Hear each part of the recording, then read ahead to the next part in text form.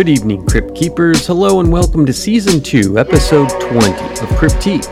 Please like, subscribe, follow, etc., but most importantly, tell a friend. Don't forget to check out Movie How. You can find it everywhere you find Cryptique. And send us case suggestions to cryptiquepodcast@gmail.com.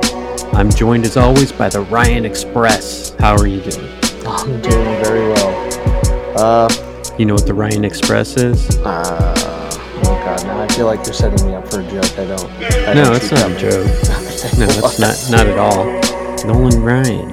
Yeah, they called him the Ryan Express because he was throwing 107 before they had speed guns out. Yeah. If you haven't heard the episode we did on lucid dreams, go back and listen to that sometime. But tonight, we have dream analyst, author, and researcher, Craig Webb. Craig is a widely traveled trainer and musical artist who's done pioneering lucid dream research at Stanford and designed peak performance devices distributed worldwide. His book, The Dreams Behind the Music, reveals little-known dreams that inspired tremendous success for over 100 famous artists and highlights principles and techniques anyone can use to harvest their own dreams for significant breakthroughs. Welcome to the show. Thank you so much for joining us tonight. Can you tell us a little bit more about yourself?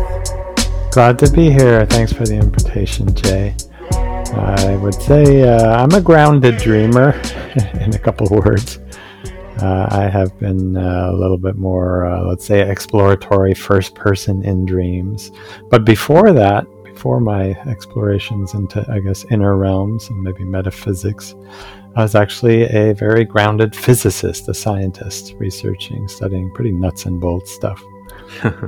And then a near drowning, a really powerful life event happened, and I can go into details if you like, but let's just say, long story short, I came probably face to face with a really rich piece around death. And then right after that, started remembering about 10 dreams a day out of nowhere. Really, I didn't follow dreams much before that. I wasn't against it, so I was open, but I wasn't really interested. But when all these experiences started happening, I say as a scientist, when the data started coming, all the dreams, then I started noting and got some really clear lucid dreams, or if listeners don't know, of conscious dreams during which I knew I was dreaming with my body asleep. And then really clear and pretty specific and verifiable precognitive dreams, so dreams of the future. And then lots of other experiences that were like way outside of my physics training at the time, so sort of blew my mind in a positive way, I guess. Long story short, started researching more and more personally for about 7 years, and then, as you mentioned, ended up at the Stanford pioneering lucid dream research. It kind of brought lucid dreaming to the West. Exciting time, lots of really neat lab research, tons of media interest, and I designed a device there that helps people have lucid dreams. There's many copy variations now worldwide. But just something that can really help us access a pretty neat state where most of the benefits, the applications of dreams can probably be amplified or be enhanced a little bit when we're conscious in the dream. So we can speak more about that. But just to note that I kept my engineer, my scientist part intact, but I added on the whole dream exploration. I call it sort of inner worlds, or maybe a subjective scientist that joined my objective scientist, something like that. Fair enough. Now, this kind of all started, you had a whitewater rafting incident, right? Yeah, that was the near drowning I mentioned about in Canada here, where I live and was born. There's a really fun and great river called Jacques-Cartier River near Quebec City, where I was studying. And actually my roommate was a guide and said, "Hey, do you want to come on a trip this weekend?" I said, "Great." I'd been on many trips, rafting, kayaking. In fact, any water sport, you name it, I loved it.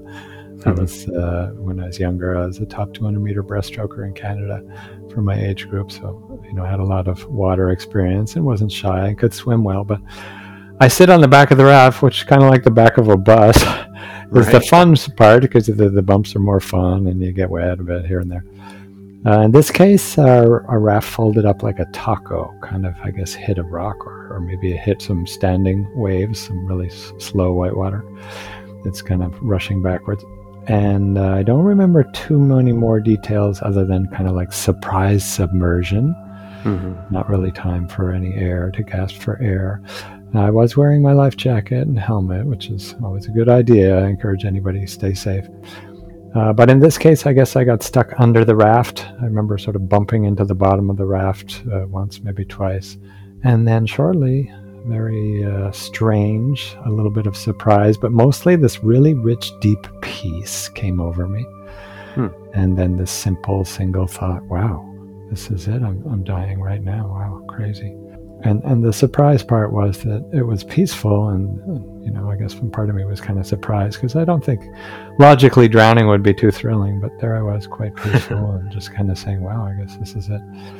And then cut to next scene in my memory, sort of like movies do. I do remember rafting the rest of the day, but I think the guide must have pulled me out. I don't actually remember, but I did start remembering up to about 10 dreams, like I mentioned, and all kinds of other unusual experiences. So I think there was a big opening there, Yeah, it sounds like it. It sounds terrifying, but I have heard other people that have had NDEs with drowning that, like you mentioned, there's just kind of a point where there's acceptance, like this is it.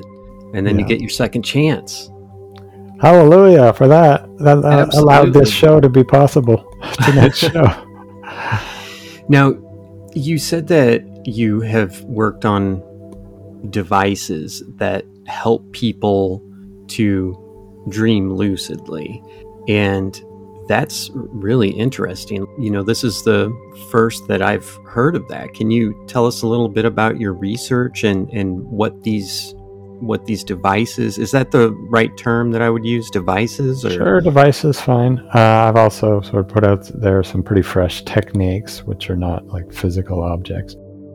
Okay. Tell us about the devices. I want to hear about that. Yeah, well, our culture, also included in me and my, I guess, larger self now. Before I was a scientist, now I say one of me is a scientist or a physicist, because I expanded a little bit beyond just that identification. But our culture is really, let's say, embedded and possibly like really beneficially so, speaks the language of technology. Yes. And I say it's a language because really it is. If you get the latest gizmo, the latest smartphone, the latest app, the latest whatever, social media included, etc., then it's sort of something we can really relate to. Most people, at least some of the newer generations, really like it and really are on board, and they've trusted it. And these are subtle things, but they're actually really important when it comes to the realm of dreams, because trust and openness and kind of intrigue, curiosity really helps. So sure. At Stanford, in the sleep lab with electrodes and the whole paste and overnight recordings and everything, we said, how could we bring some of these pretty neat insights, the techniques, maybe some of the statistics and things, out to a much wider audience, and not just through books. And at the time, it was all sort of, I guess, like TV and actual radio. No real internet then.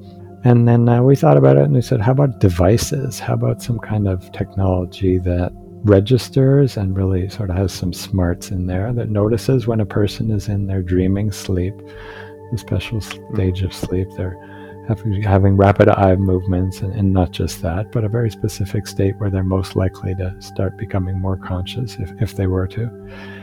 And then it gives them some kind of feedback, because mostly, almost all of us sleep through our sleep. At least our waking awareness isn't there too much. So often some kind of little cue or a trigger of some sort. It could even be your bed partner if you sleep with somebody. But in this case, we wanted something that you could just wear alone. And we came up with, there was a few different devices, but we came up with the most effective model being a sleep mask. And you could sort of use it as just, keep the light out kind of sleep mask. And one of the simple functions, it was watching eye movements, and still does, I guess. One of the simple functions was to wake people up with better dream recall. So after like a good REM period of eye movements, rapid eye movements, it would sort of give a little cue, maybe a buzz or a little flashing lights or something. And the person could wake up and have dream recall. But the main function was actually to try to wake up a person during a dream while they stayed asleep. So it was it took quite a bit of research and technical iterations to get the level right, because if it's too strong, well, then you just get the dream recall and you wake the person up. And if it's too weak, well, they just wasted their few $100s on the device and it won't work. But if you kind of get in this magical window of just loud enough to kind of trigger their consciousness, sometimes as an incorporation into their dream. What does that mean? Well, we probably all had that. Sometimes, Jay, in the morning, you might have heard the phone ring far off, or maybe a neighbor mowing their lawn, or sometimes if you have a partner, they're making the coffee, and you start to dream about that kind of sensory input, right? You have that? I think that I have had at least semi-lucid dreams where I feel like I have kind of a choice of path A or path B, but I've never had a dream where I just am, like you said, awake and make a lot of decisions, decide what I want to do. And I can't imagine anything being more fun than being to be awake in your dreams. Right, where many of the laws of physics don't apply in the same way. So you can fly, go through walls, and many other kind of Groundhog Day, if you saw that movie. Many kind of freedoms come. But I was just mentioning about the incorporations of physical world stimuli, because that's what the dream mask called the Nova Dreamer. I did design that. It uses that slight feedback, flashing lights, sounds, or other. It had an external trigger to trigger different kinds of sort of events, like touch, etc.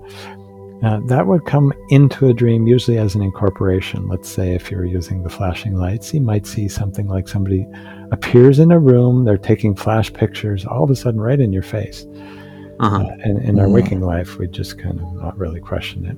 But ideally, the dreamer who's wearing the device sets an intention before sleep. You sort of have to use some mental smarts along with it. You can't always just rely on the gizmo, the quick fix kind of pill thing. But if they set their intention, hey, anytime I see flashing lights, or if you're using sound, anytime I hear a buzzing or a tone or my voice, I will, I'll do a reality check. In other words, maybe I'll look at my hands, which sounds kind of silly when we talk about it here on probably what's a Physical World podcast, because I'm checking my hands right now. But I encourage the listeners to try that. Hey, just look at both your hands. And most people, I don't want to say everybody, because I know there's a few cases out there, most people have 10 fingers in both hands.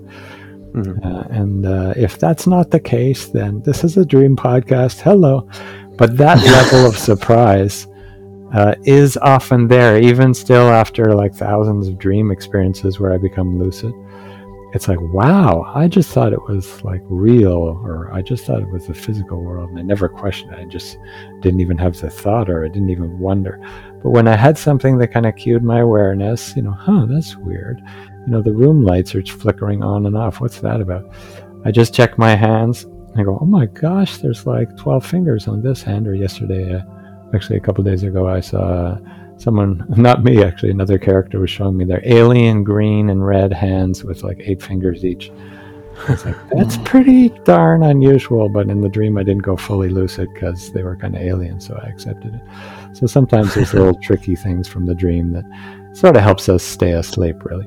But if we get the cue and we do some kind of test, let's say our hands, sometimes we don't have hands, or maybe there's like Pac-Man running up your arm, or something pretty unusual. It's not going to happen in waking life. That's the test and a reality check that sort of bounces. The one rare moment when we like it, when our checks bounce. And lets us know, hey, you know what? Right now you're dreaming. And from there, you can try different experiments. Hey, maybe I'll speak to a dream character, ask a question, or maybe I'll try to fly or go through the wall, or a really nice one, breathe underwater. Or, sometimes if there's some lucid dreamers out there and they want some experiment ideas, how about just ask the Dreamweaver, kind of inside think, or just put a question kind of to yourself, but let's say a deeper self. Hey, what do I most need to know or experience right now? Which is still kind of a question, so we're guiding a little bit, but we're also allowing and leaving it open to the subconscious to really bring us something of maybe possibly huge import, which has happened for me many times when I put it that way. So think of it as you can start to guide the dream. We don't want over control. That doesn't really serve us our best interest, because in waking life, we don't want to learn how to control everybody in every scenario. But we can certainly control our response and our reactions, and the dreams Mm-hmm. often teach us that too. So that's kind of a good starting point, and then of course many skills to develop: how to stay in the dream, what different choices to make, how to sort of have access more to memory, because sometimes we have awareness that is a dream, but we don't remember our experiment. So you could say almost like certain centers of the brain aren't on or off. So lots of research there and lots of stats. We can go more in if you want. But in a nutshell, something pretty exciting I think most people would really like. Absolutely. I think it's really cool that Stanford actually funded research like this. I understand that it's maybe something that some people don't believe in, that you can have lucid dreams, but I think it's great that Stanford's like, yeah, let's investigate, let's check it out. That's really cool.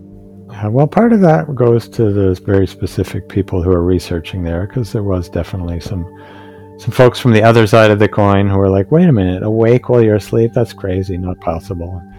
I guess maybe some competition in the different researchers. Hey, why are they getting all the press, etc.? So there was some of that. But the main possibility was there was a sleep lab where research was happening, and students were starting to come. And so the openness at least was there to sort of have the results and some of the stats and the data. And the interesting thing, I think, maybe from some of the more skeptical people who say, well, it's just somebody saying they were conscious or that they were awake in their dream, how do we know? The interesting thing with Stanford research, and also actually a few years before that by Keith Hearn, a wonderful researcher, a late researcher now, in England, who I believe late, I heard that, who passed, who said, how could I prove it? Because there's so many people who don't believe it out there. How could I sort of more or less reliably and repeatably prove that I'm conscious in the dream? And there was different hints and different ways to kind of suggest the experiment they came up with. But Hearn said, what about if in a dream I follow my dream finger, the physical finger of our hands, or his hands was just lying there beside him in bed, asleep, not moving. But in the dream, he sort of had these dream hands. He became aware, he became lucid or conscious, and said, wow, I'm dreaming. And before sleep, they had a prearranged signal. So sort of, let's say, in the case of the Stanford research, I'm going to do 3 left, 3 right, or 3 left-right movements with my eyes, very clear all the way from the left to the right, stop and do it again. So something that's like 1 in 10 billion chance, just going to happen randomly. And then measure the eye signals with electrodes. It's called the EOG, the electrooculogram. And if we get a very specific clear signal of sort of 3 right, 3 left, pause, and then other different signals that the dream explorer can do, because they can tense up limbs. Even though the physical muscles are turned off, you can see a tiny bit of muscle activity or change respiration or other things like that. In other words, they actually proved pretty scientifically, pretty repeatably that yes, the dreamer is fully conscious and fully asleep. So that actually sort of opened some of the floodgates for research. That's very interesting. I recently saw a video where they said that your brain is much more active when you're asleep than it is when you're awake. And that kind of floored me. I thought, no, this is your time for your brain to just file away the day and get some rest. But that's not the case, is it? Well, there's different stories out there, so lots of them. I don't know about more active, but let's say differently active is probably a pretty accurate and provable thing.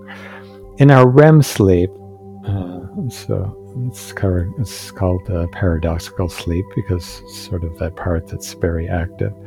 The physical muscles are mostly turned off unless you have a weird disorder, something like REM behavior disorder, which people do act out their dreams, and it's actually quite serious. They don't get much sleep. It's pretty bad.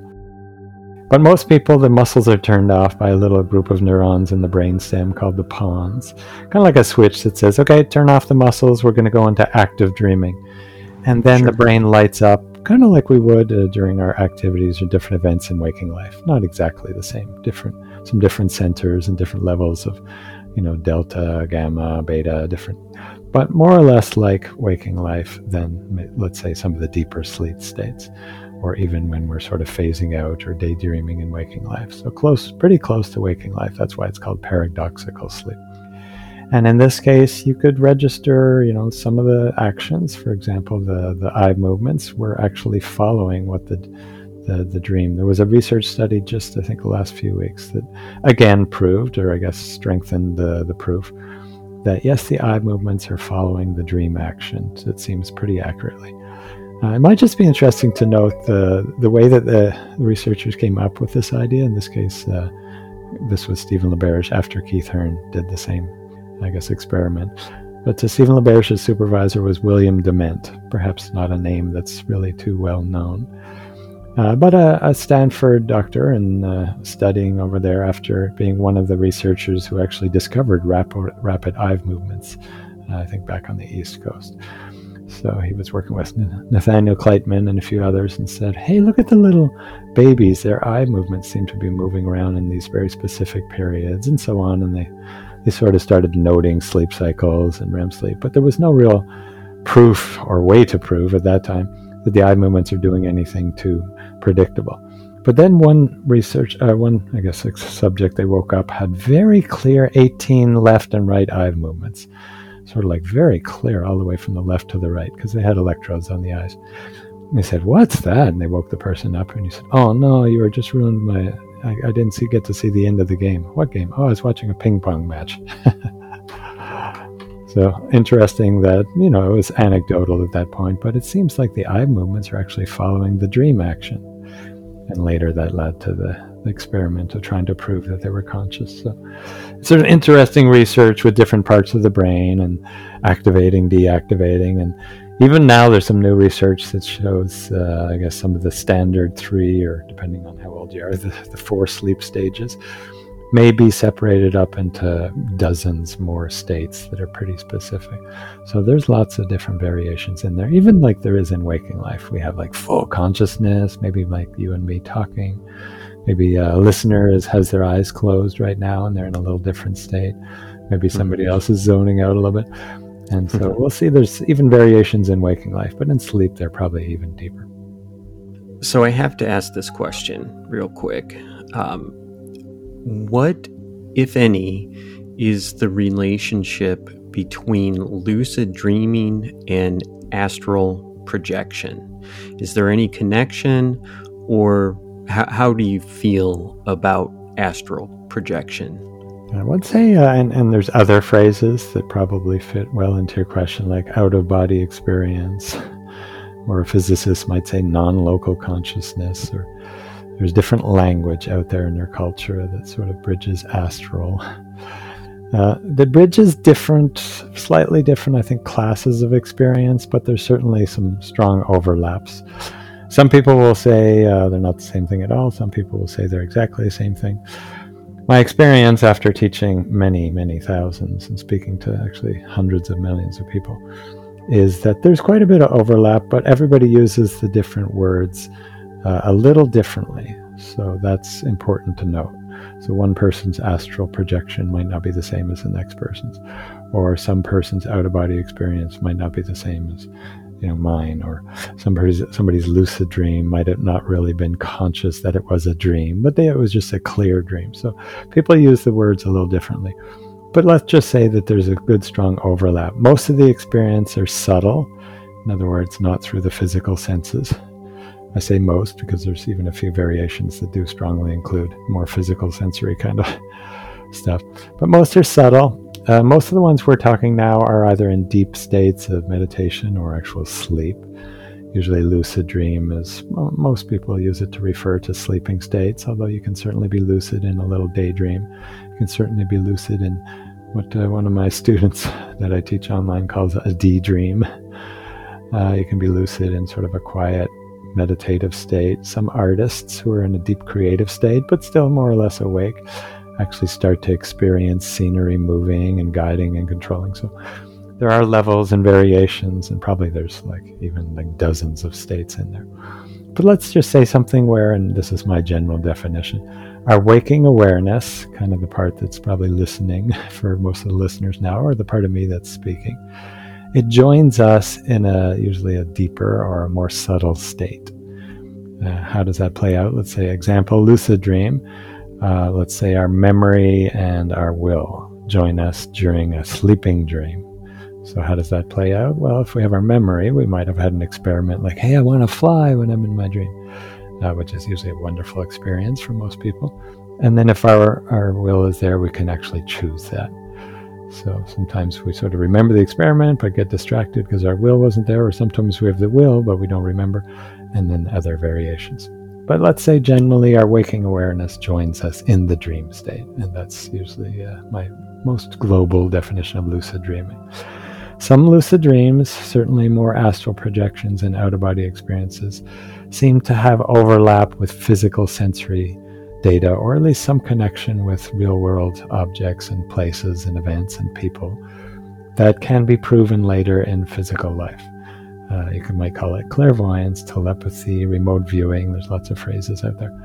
But things where you can, let's say, find out something, like one of my students, he went to visit another of the students because I lead teleclasses, quite intentionally in a lucid dream. He realized he was dreaming. And then flew over to San Francisco. He noticed the street sign names, very specific, recorded that, was speaking to an older Japanese gentleman, and then came to somehow knew in the dream, I guess, came to the apartment of the other person in the dream class, saw the number on the door, knocked, and his hand went right through. So I guess he just sort of flew through the door in, and he saw the other student. They talked a bit. He noted some very specific things. He noted that the gentleman that he had sort of met in the street maybe a minute or so before, in the dream, of course, was on a picture on the wall. So that was kind of interesting. And then he sort of proceeded to kind of wander around a little bit and check a few things and take some notes, almost like a first-person subjective scientist. That's what I like to say. Exploring, getting some data and seeing, hey, is there any connection with waking life? Which is fun, I find it kind of neat physics, but he was just kind of having fun. And he doesn't mind. He gave full permission to share the dream, and his name is Doug, a great dreamer. And later verified, first sent all the info to me without speaking to anybody or the other student. He said, oh, here's the street name, here's the apartment number, here's what the gentleman looked like I saw, here's what the apartment setup was like. And at least 4 of the facts that he had from the dream, there were facts or actual data, let's say, proved out to be the exact things, which I didn't even know because I don't know all my students' street names and such. I didn't know the apartment number, etc. But they proved out to be exactly true to the waking life. So we could start to hint, anecdotally in this case, but later on other people proving more statistically, that, wow, we can start to tune into actual physical world stuff in this altered dream state.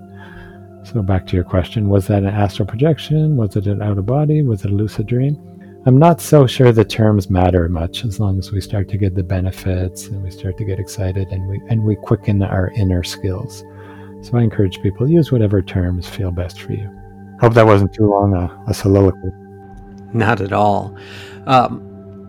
So what about sleepwalking? Is that someone trying to possibly act out what's happening in a dream, or is that not related? Well, it may or may not. We certainly don't want to, in most of these subtle or, let's say, experiences that are usually private, unless the person's at the sleep lab, we don't want to, almost always don't want to say that one size fits all every time. So with that caveat, I guess explain. Usually sleepwalking, bedwetting, some of the other what's called parasomnias happen in a different state of sleep than most of our REM visual kind of storyline dreams. We do have lucid stage 2 and possibly deep sleep experiences. So not all lucid dreams are full presence. It doesn't always happen during a visual storyline dream. But let's just say more often than not, certainly the large majority, I would say, of lucid dreams are in more REM sleep. First stage 1 sleep, where there's active rapid eye movements going on. And then these parasomnias, also many of the listeners probably have experienced sort of waking up in bed, paralyzed, sleep paralysis. You ever had that, Jay? I have not, but I'm a little different because I have terrible insomnia, so I have to take sleep meds. It gets me a good night's sleep. I still dream.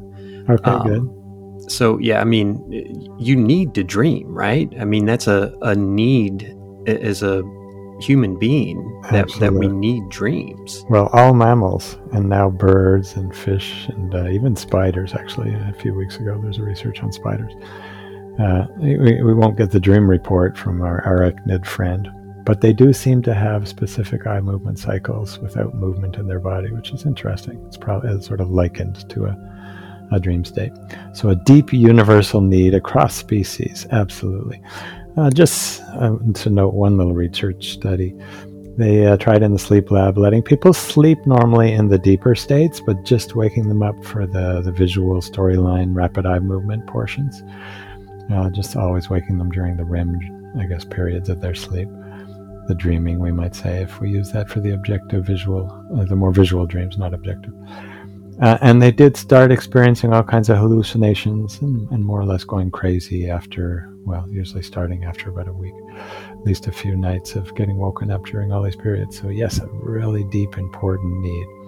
Some of the parasomnias are really serious. The one I just mentioned before, sleep paralysis, isn't really too serious because our muscles are paralyzed, but it's really common, and most high school or maybe college students will say, oh yeah, after I studied for that all-nighter, I had this really crazy sleep where I was frozen in bed, couldn't move, and I was wondering, was I dying? And there's other variations, there was an evil presence in the room, or these alien... Yeah, old hag syndrome is what they used to call it.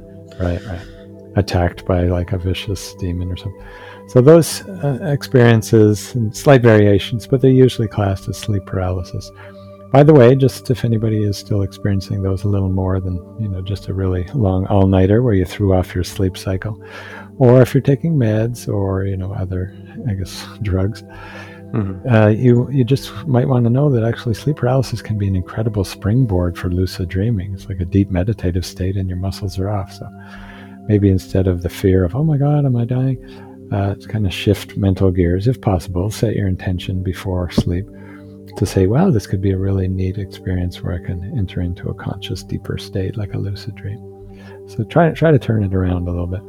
But then there's other more serious ones, narcolepsy, where people fall asleep in waking life, and night terrors, which I guess isn't really terribly serious physically, but it's terrifying for parents and little kids, usually children, who wake up screaming.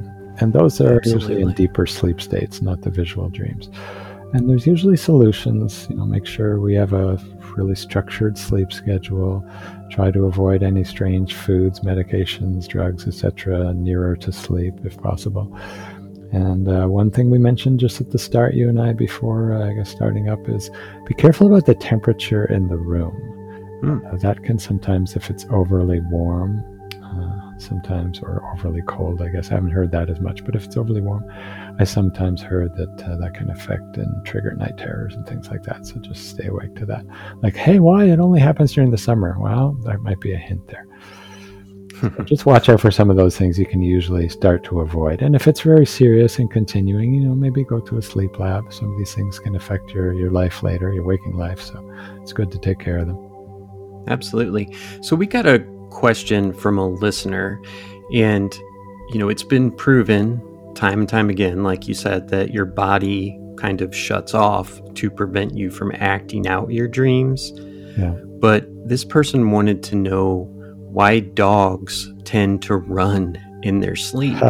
And I don't know if they're dreaming, but I've seen my dogs do it too, where they'll like woof a little bit and then their legs will start moving like they're trying to run away from something. What do we know about that? Hey, my name is Ryan. And I'm pretty sure I'm Joe. And we are the hosts of Movie Hell, a podcast all about movies and pop culture. We're two buddies who talk about this stuff anyway and wanted to share our own madness with all of you.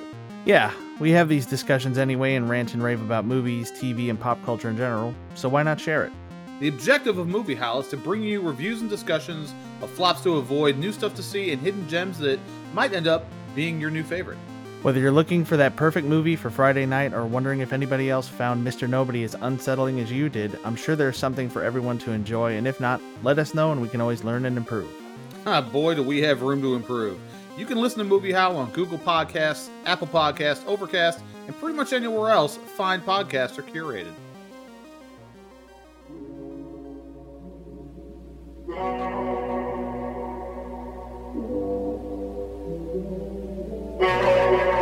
I don't know if they're dreaming, but I've seen my dogs do it too.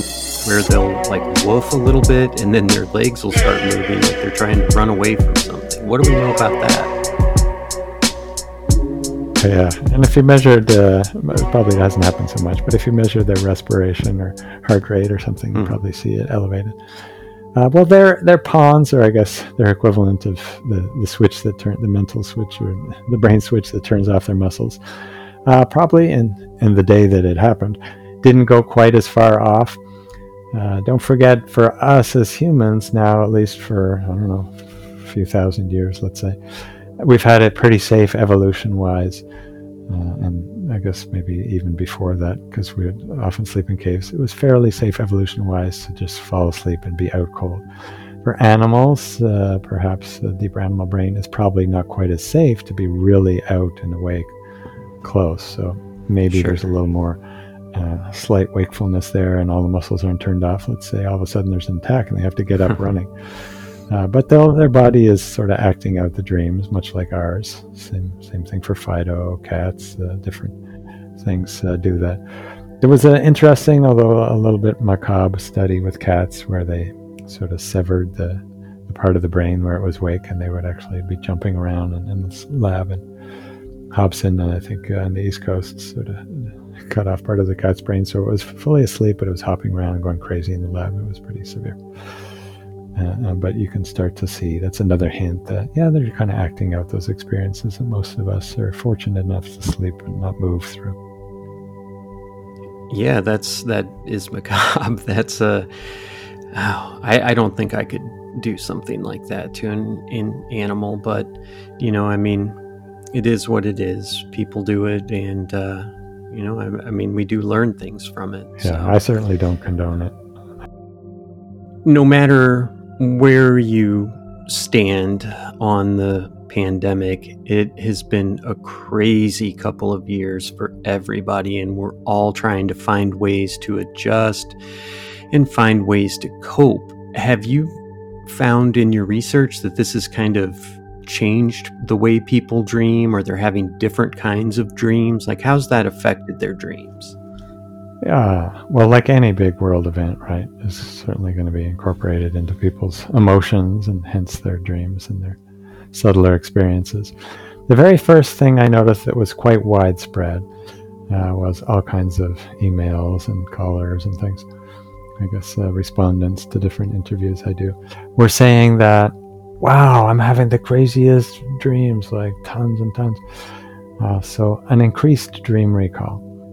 My guess, although it's a bit hard to prove, but anecdotally I certainly checked and it seemed to be accurate, was that people just had more time to rest and sleep and not be as physically focused, I guess, at their work or school or whatever they do in their life. But the pandemic kind of had us all in a little more subjective inner state at home and maybe sleeping a bit more. And that naturally leads to more dream recall and probably longer sleep too. So that was there, lots of dreams, and people say crazy dreams, and I just say usually probably more vivid and more available. And the language, I use that word as kind of an analogy, but the language of dreams isn't really like the language of waking life. So yeah, of course they sort of seem crazy to our waking principles and laws and physics.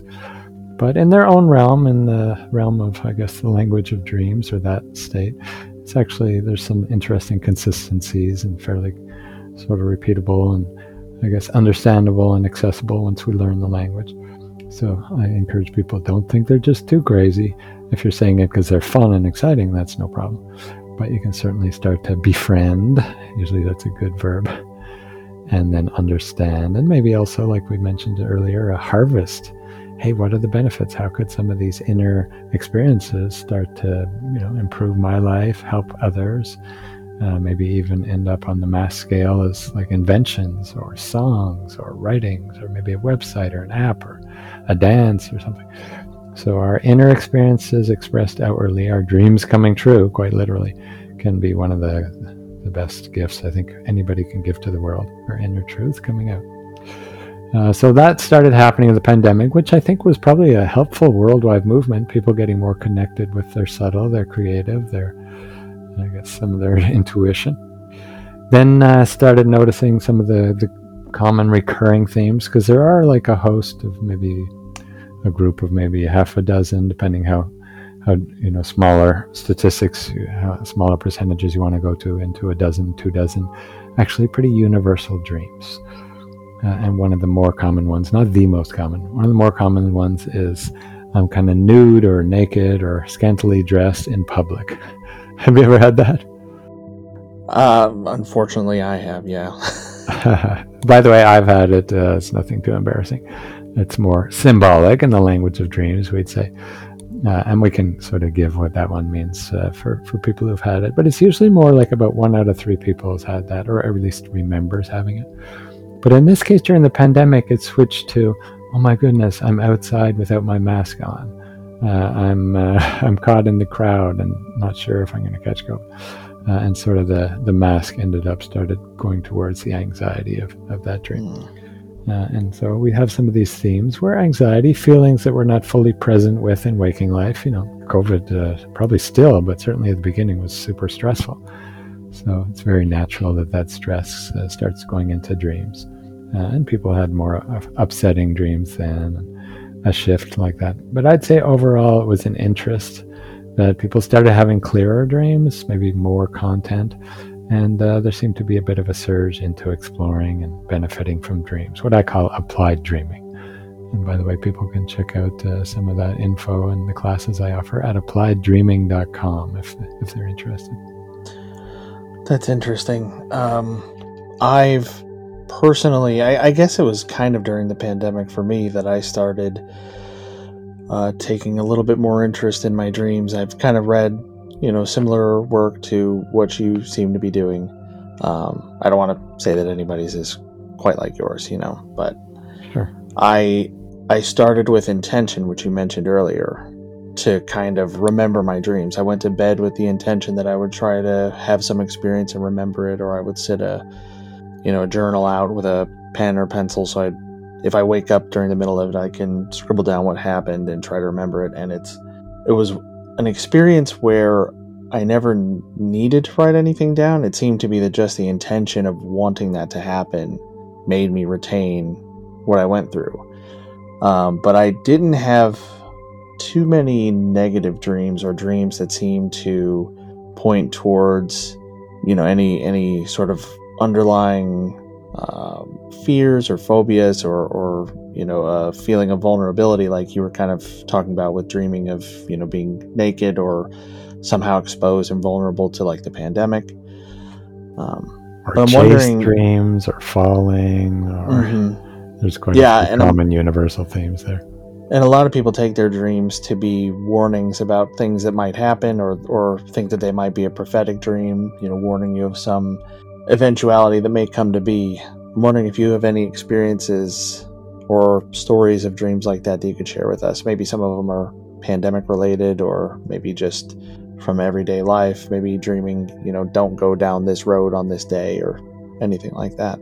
Sure. Well, just to comment on your intention, kind of to give listeners a little tip while we're on the topic of dream recall. Yeah, just setting the intention is almost like planting a seed or not, right? If we don't have the intention, we might not really remember. And so it's not really hard planting a seed, the intention, in other words, but it does sort of work naturally on its own, like a plant grows once we plant a seed. Usually on the first night or within the first week or so, if we keep on a little bit. So I encourage people. And there's a few other things people can do to actually really help reel in dreams and have clearer recall and start to have lucid dreams. I'll just mention a couple of big ones. Check out the applieddreaming.com website for a whole list of dream recall tips. But some simple ones are just keep the physical senses really low when you wake up. Since dreaming kind of comes in on a different channel than most of the physical senses, sometimes there's a little bit of overlap, but mostly it comes in on subjective senses or inner senses. If we keep the physical senses low, that'll really help our recall. Like on an audio mixer, if we have channel 1 as dream and maybe 2, 3, 4, 5, and 6 as the physical senses, just turn down or pull down, lower the volume on like the touch, the sight, the hearing, the taste, etc. What does that mean? Well, if we're lying in bed, try not to move when we wake up. Physically moving can really throw off our recall. Or if you moved, actually just go back to the same position you woke up. that can really help, because the blood flow in the brain, and there's sort of a body memory, not just our brain dreams, the whole body, and probably more deeper levels than that. But also, if we opened our eyes, then just close them, because the visuals can really start to throw off our dream recall. Or ideally, if you set the intention and you remember in time, just keep your eyes closed right when you wake up. And then it's usually pretty easy to sort of go fishing and reel in a thought or a dream or a feeling or a sensation or two. And usually once we we hook a little bit of a dream, like a symbol or a character who was there, or a feeling, or maybe some music, then it's usually somewhat easier to sit up and actually write down or speak into a voice recorder and recall most of the rest of the dream, like we're reeling in the rest of it. So I'll give some little hints there for people who want to open the door to dreamland. And I usually encourage, think of it like a relationship. Really, it actually is a relationship with our deeper self, our subconscious, maybe our inner wisdom, if you want to use that phrase. So it requires some showing up, a little bit of commitment. If we invite somebody over and they come, then we treat them respectfully. We kind of record the dream in this case, or maybe we act on it. If I dream of oranges, maybe that's a simple body level diet dream. I'll have some oranges, or maybe vitamin C that day. Although I'd encourage the actual thing from the dream, so oranges. If it's a riskier or more unusual dream, I wouldn't go eating, butterflies or something if I dreamt of butterflies. But just think of something, if it's easy and safe and not really risking relationship or not too expensive to act on, just try it anyways, because we're showing that we're trying to be a little more committed to bringing some of these inner gifts into our life to serve ourselves and others. And then when it gets a little riskier, expensive, we have to start to learn to contemplate, discriminate, maybe interpret, understand the language a bit better to know yes or no and how do I act, etc. That takes a little more mastery, like any language or skill takes a little bit of mastery. But usually I say, not just what does the dream mean? That's a great question, but now I think what's really more needed in the world, and probably more valuable to any person listening, what does the dream want? And the different question actually will bring different things into your life. So meaning is usually just more intellectual level, maybe emotional a little bit, but usually mental. But what does it want? Could be mental, could be emotional. We might heal a relationship. But usually it's more physical, like an actual action. Maybe I'll create the song I just dreamt of. Maybe I'll have the oranges. Maybe I will, see this doctor if I dreamt of some weird thing going on inside my body that nobody's detected yet. To kind of bridge or segue into your question about precognitive dreams, there's been many, many dreams, anecdotally and even statistically proven now, that are, let's say, related to physical illness or things like that, accidents also, which sort of ends up as almost an illness or a problem with the body. And we might call them premonitions, precognitive, tuning into the future, non-local consciousness, if you count time as one of the dimensions of reality. The language doesn't really matter, just the fact that there's something really valuable there. And, it does take usually a little bit of discrimination to recognize what's the made-up part, or maybe the misinterpreted or maybe distorted part, and what's the actual event that I foresaw, or what's the guidance. So sometimes that takes a little bit more practice or mastery. But I can usually say most people get a pretty clear warning nightmare that's something that's out of whack, and listen to it. Maybe it's just emotional, but maybe it's a physical warning. If I dream, for example, the brakes failing on my car, as one of my students did, okay, we can go symbolic. Maybe I'm not able to slow down in my life. I'm not making decisions. I'm going too fast. I'm working too much, or whatever, sort of speeding. But it might not be the worst idea just to check the physical brakes on our actual 3D car, just in case it was a little bit more of a direct warning dream, which actually turned out to be true for that student. And maybe a life-saving dream in that case. So there's some pretty interesting examples. We'll bridge into a little bit of one of my passions, if that's okay, Jay. Sure. From popular dreamers, or at least well-known dreamers anyways. Mm-hmm. Our good friend John Lennon, I guess deceased friend, actually had two, or if you interpret one of them a little bit more as experienced interpreter, had 3 clear dreams about a year before that actually fairly clearly hinted, or I would say pretty much foretold his assassination, his murder. with very specific stuff. A chubby stranger, which his assassin was, with a revolver, a specific type of gun, wearing glasses, spectacles, and outside the Dakota Hotel, which is where it happened and where John Lennon lived. Some pretty specific stuff that John Lennon was actually pretty nervous about, but busy life. A year later, he probably didn't have the dreams right at his, fingertips, and unfortunately that event came true. So there's one example among actually many, many in my book, The Dreams Behind the Music. People who sometimes followed, sometimes didn't, sometimes sort of partly followed. Very important, in some cases even life and death guidance. And usually I hope and I pray for most of the listeners here that our dreams won't start with that level of stuff. They usually start with smaller to sort of practice, help to get us used to the idea, you can tune into the future, it's possible, kind of get our skepticism out of there. But then later, maybe the stakes go up a little bit, and we have to learn how to act to help others in our life, or maybe save or protect our own life. At least our health is a pretty common one out there. Lots of very interesting stories. And they're not all negative. Some of the dreamers, I would say anybody who dreamt Grammy-winning awards actually had a premonition dream or a hint or a song that was sort of a precognitive dream that they had to act on, and it came true, and it came to a really beautiful ending. They won a Grammy. So not all negative, but usually the negative ones are louder, and they're usually pretty important to listen to also. Well, that makes sense. I've never, thankfully, had a dream where, I thought something terrible was going to happen to me, either in the dream or in, waking life.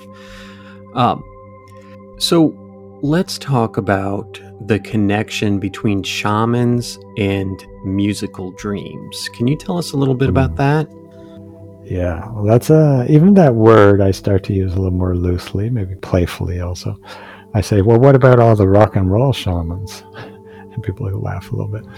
Sure. But really, it's kind of in some ways, it's the sort of proper use of that term, because a more traditional shaman, usually has to go through quite a bit of training, because it's a tough role to start to really sort of say very important choices and decisions or treatments for other people, the shaman. So they have to go through some inner training, and they're usually called by dreams or by another shaman. They usually sort of have to get a vision or a calling dream that allows them to even start on that path, and which is somewhat true for many of our music artists. But most importantly and more universally, they take inside info, depending on the shamanism type, but let's say inner guidance usually, sometimes a treatment for one of the tribes people, sometimes in the case of the Tuvan shamans from, Russia, Mongolia, around there, Siberia, they'll actually get melodies sometimes, and their treatment, I'm using that in quotes, is to just sing the little melody or the song or the tones or sometimes sounds or body sounds for their, person who came to see them, their client, we might call it, and to have them maybe sing that little melody for the next week or two as a very strange, subtle, and maybe not immediate, but a subtle kind of healing that aligns them up in some kind of energetic way. That's a little more rare, but more popularly, maybe it's something that the shaman brings inside, and then brings from inside out to many people, like a herbal remedy, which, some of the native traditions and other traditions worldwide where the shamans have gotten plants or different remedies to really help their tribes people, have actually served many people universally as herbal cures, right? So inside info coming out. A really great example in the musical and the creative genre is Joseph Shabalala. Have you heard of that name before, Jay? I have not, but I like it. Yeah. Okay. Well, it's got that kind of, I'll give a little hint here, an African tinge to it, Shabalala. And his father was a very traditional sort of medicine, rituals, sort of fire, and different mixes of plants, and a shaman. And he says, that's great. I'm also a shaman, but my medicine is sweet. Because he would dream music. He would dream actually of a choir of young children between heaven and earth. And he didn't really write music. He didn't really know harmonies or any of that. He didn't train physically in his life in music. But he said for about 6 months, the choir of children came and taught him all these specific harmonies and parts and ways to sing certain. It's called Isikatamaya, the type of music that he did. It's sort of a special African music. I'll give you a hint that pretty much everybody on the call has heard it before. But at the time, he started also dreaming some of the specialized little dances. And he gathered together a few friends because there was more parts than just a one-part, dance or one-part harmony. And he taught them from the dreams, sort of downloaded, we might say, the specific harmony and melody in the dance, and taught all the band's members who also didn't really know music or how to dance. And after, I guess, a few months of practicing and getting the dream downloads and correcting and refining, they had some pretty unique songs, special dances that they started touring. And then they got picked up or noticed by Paul Simon, who actually brought them on his Graceland album. I think right now they've been nominated for, 13, by this count, by today's date, 13 Academy Grammys. That's awesome. Many other awards, and they've won 6. So you can see some inside info coming out for many people.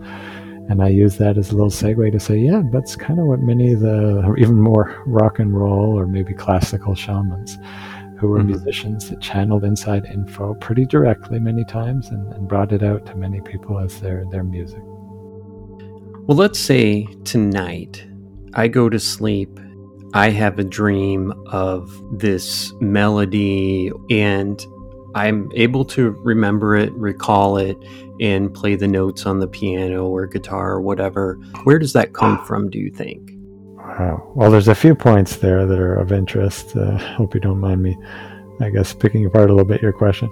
Not at all. The first part is that actually this is possibly the most shocking research that I can share. Is actually research I did myself. I was very surprised to see that on one week when I asked my students to, hey, you know what? This was when I was writing my book, The Dreams Behind the Music. Let's see if you guys can dream music just by intention, kind of falling asleep, like you said. Sort of wondering if I'm going to dream music or maybe requesting a music. You can sort of just have a little bit of a focus towards that channel, let's say. That 6 out of 7 of the students on the first night actually dreamt music clearly, and they hadn't dreamt for years, and I think 5 out of 6 hadn't even dreamt ever music. Just 1 had, but a few years before. So something pretty shocking statistically. Wow, like close to 100%. And then the 7th student actually about a week later did, because she was very busy. But so 7 out of 7, and I thought, wow, that's pretty unusual. Like more or less music, or maybe a soundtrack to the dream, is there for the asking. Crazy. How come I didn't hear about this after like 15, 20 years of dream research? And then more and more anecdotes prove, anybody who I've kind of mentioned that to said, even like the proofreader said, well, I don't think that's really easy or possible. I said, well, at least have an open mind and maybe just intend it before sleep and try it and see what happens. Don't be skeptical before you even try it. And he said, okay, and went to sleep sort of wishing for music. And then he said, wow, I dreamt this whole melody first night.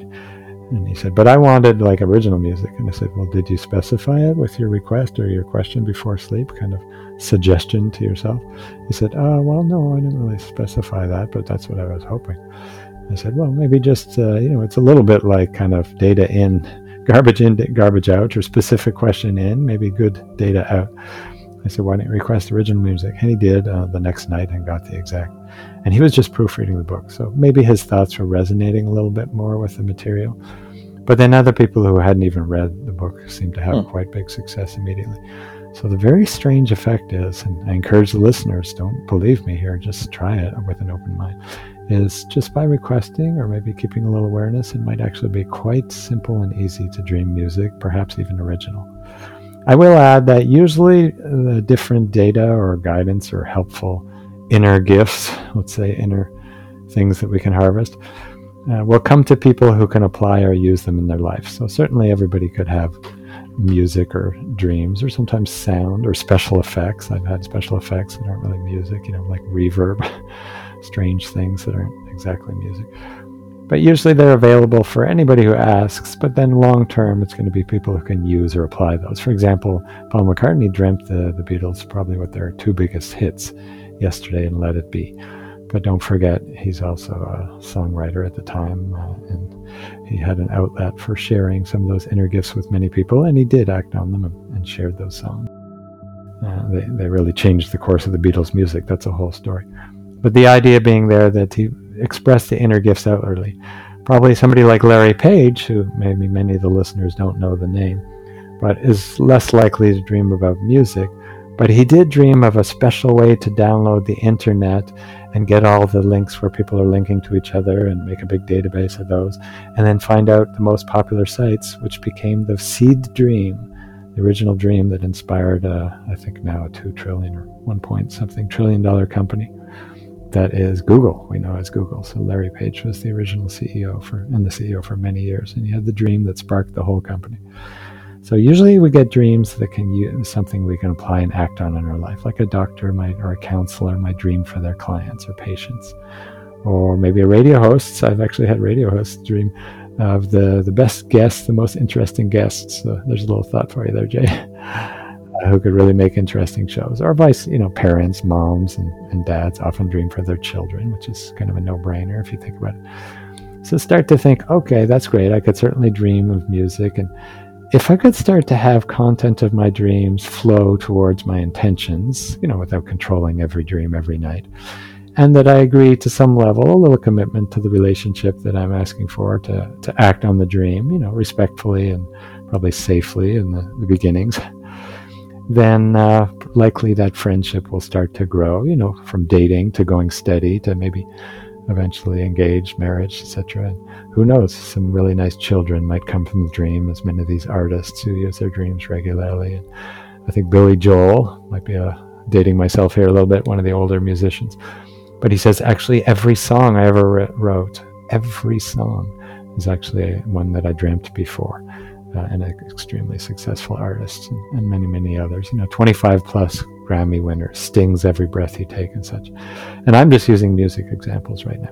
So these might really turn into relationships that serve us and maybe other members of the community in very profound and helpful ways. So you mention, some of these works coming from dreams, and it's making me think of Nikola Tesla in particular, who I've read said that he was able to envision his inventions and kind of test and prototype and manipulate them in his mind. And some people think that the virtual form. Yeah, and people think that may have been a form of synesthesia. It was something he was doing when he was awake. And it's, synesthesia can manifest in a number of ways. Some people will see the number they're looking for in a particular color, or they have some sort of other sensory input when that's happening. I've even heard on other podcasts that certain people who experience synesthesia will see solutions to problems on what they describe as being like a little movie screen in their mind, that if they just try to call it up, it sometimes works that way.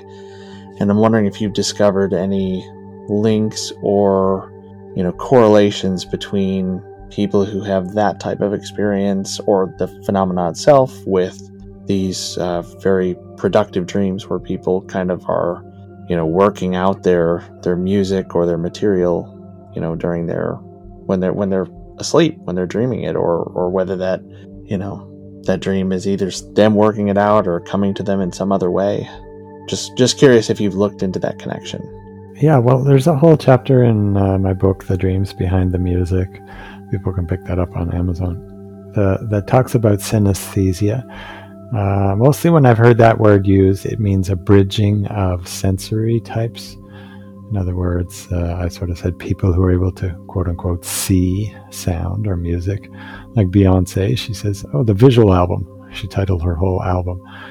Because she says, I always see the colors or stories or shapes, and then I know, or she kind of hears, or sort of, I guess, in some interesting way that the words don't define too well, has that translated into music.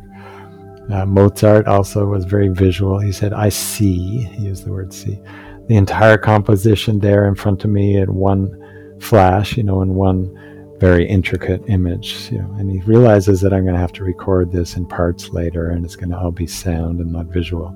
There's going to be different musicians playing them, and when he even writes it, it's going to have to be more linearly than all together at once in parallel. But he says at the start, it's super beautiful to behold, and I see it all together, and later he translates it. So those, let's say, probably a little bit more developed inner senses can certainly appear in dreams. They can appear in meditation states, sometimes in daydreams. Certainly creative artists who are more or less awake to a large degree can tap those states, maybe not quite as clearly as others. But think about sleeping, or what we use more traditionally as the word dream, as probably a little stronger, more valuable, because all the physical senses are actually turned off, or mostly turned off. Our hearing's open a little bit, and touch and stuff. But the eyes are closed fully, and we're not moving, etc. And probably we're not eating or tasting or smelling too much. So our physical senses are very low. So it's likely that we can get that amazing and sometimes super valuable data from the inner senses. And when we have a focus, usually before sleep or in our waking life, on something specific, like a musical artist focus on music, or maybe an inventor, a Tesla, or a Thomas Edison, who were both colleagues, by the way. There's some interesting stories there. But who focus on creating objects, they'll probably dream about ideas that they could turn into physical inventions or new products and things. Tesla, I think, did a lot of the interesting voltage and experiments, and later invented, or I guess created, AC current, which a little interesting side story. He offered to sell to Edison, but Edison said, no, DC current's the thing, it's never going to change. So Tesla went to Westinghouse and sold his ideas for AC current and his proof about it, and that later became what we all use in our homes now, AC, alternating current. So a little more visionary there, but Edison was quite a dreamer, and he actually encouraged employees, and often himself, would go into little catnaps, or he actually used this special technique of 2 big metal balls that he'd hold in his hands, and he'd sit in a comfortable chair, or sometimes he would sleep in his closet in his office. But sometimes sitting in his chair, he'd hold the metal balls, and right on that moment of falling asleep, his muscles for his arms or forearms relaxed, and his hands dropped the balls, and that would wake him up. So he managed to stay, to some degree, more or less, on the edge of falling asleep. And he said many of his best ideas, the light bulb that flashes on, the new idea for Edison, came then, including the movie projector, which is kind of like, private dreams made public. So very interesting connection there symbolically, the movie projector. So certainly anybody focusing on something will usually dream in that realm. And it doesn't have to be world-shaking. Moms often dream for their children, their daughters, their sons, maybe their family members. Some people have a little more opening, let's say a little more practice. Perhaps some people like to think from other lives, or from a genetic lineage of family members who had that opening. And I have seen some trends there. Certainly sometimes the belief or the mental opening to different inner senses can be available, and then it becomes a huge, huge gift. I'll just mention some interesting ones here that sort of use some of these skills. Pharrell says he's able to sit in the music studio and sort of see beautiful colors and lights, and sort of, I guess, we might call meditation, so not really fully awake. But right away he's able to translate that into music.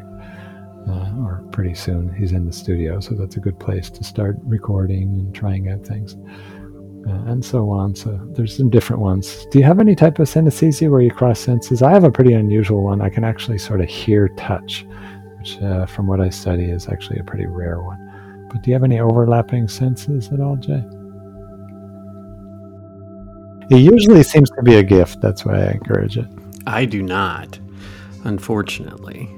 I was just going to throw in, I think the only thing I have, and it's probably from playing cards so much with people in college, is my mind will automatically tally up any noises I hear. If I hear like a tapping or a clicking sound or whatever, it's completely subconscious, but I'll know how many times that's happened.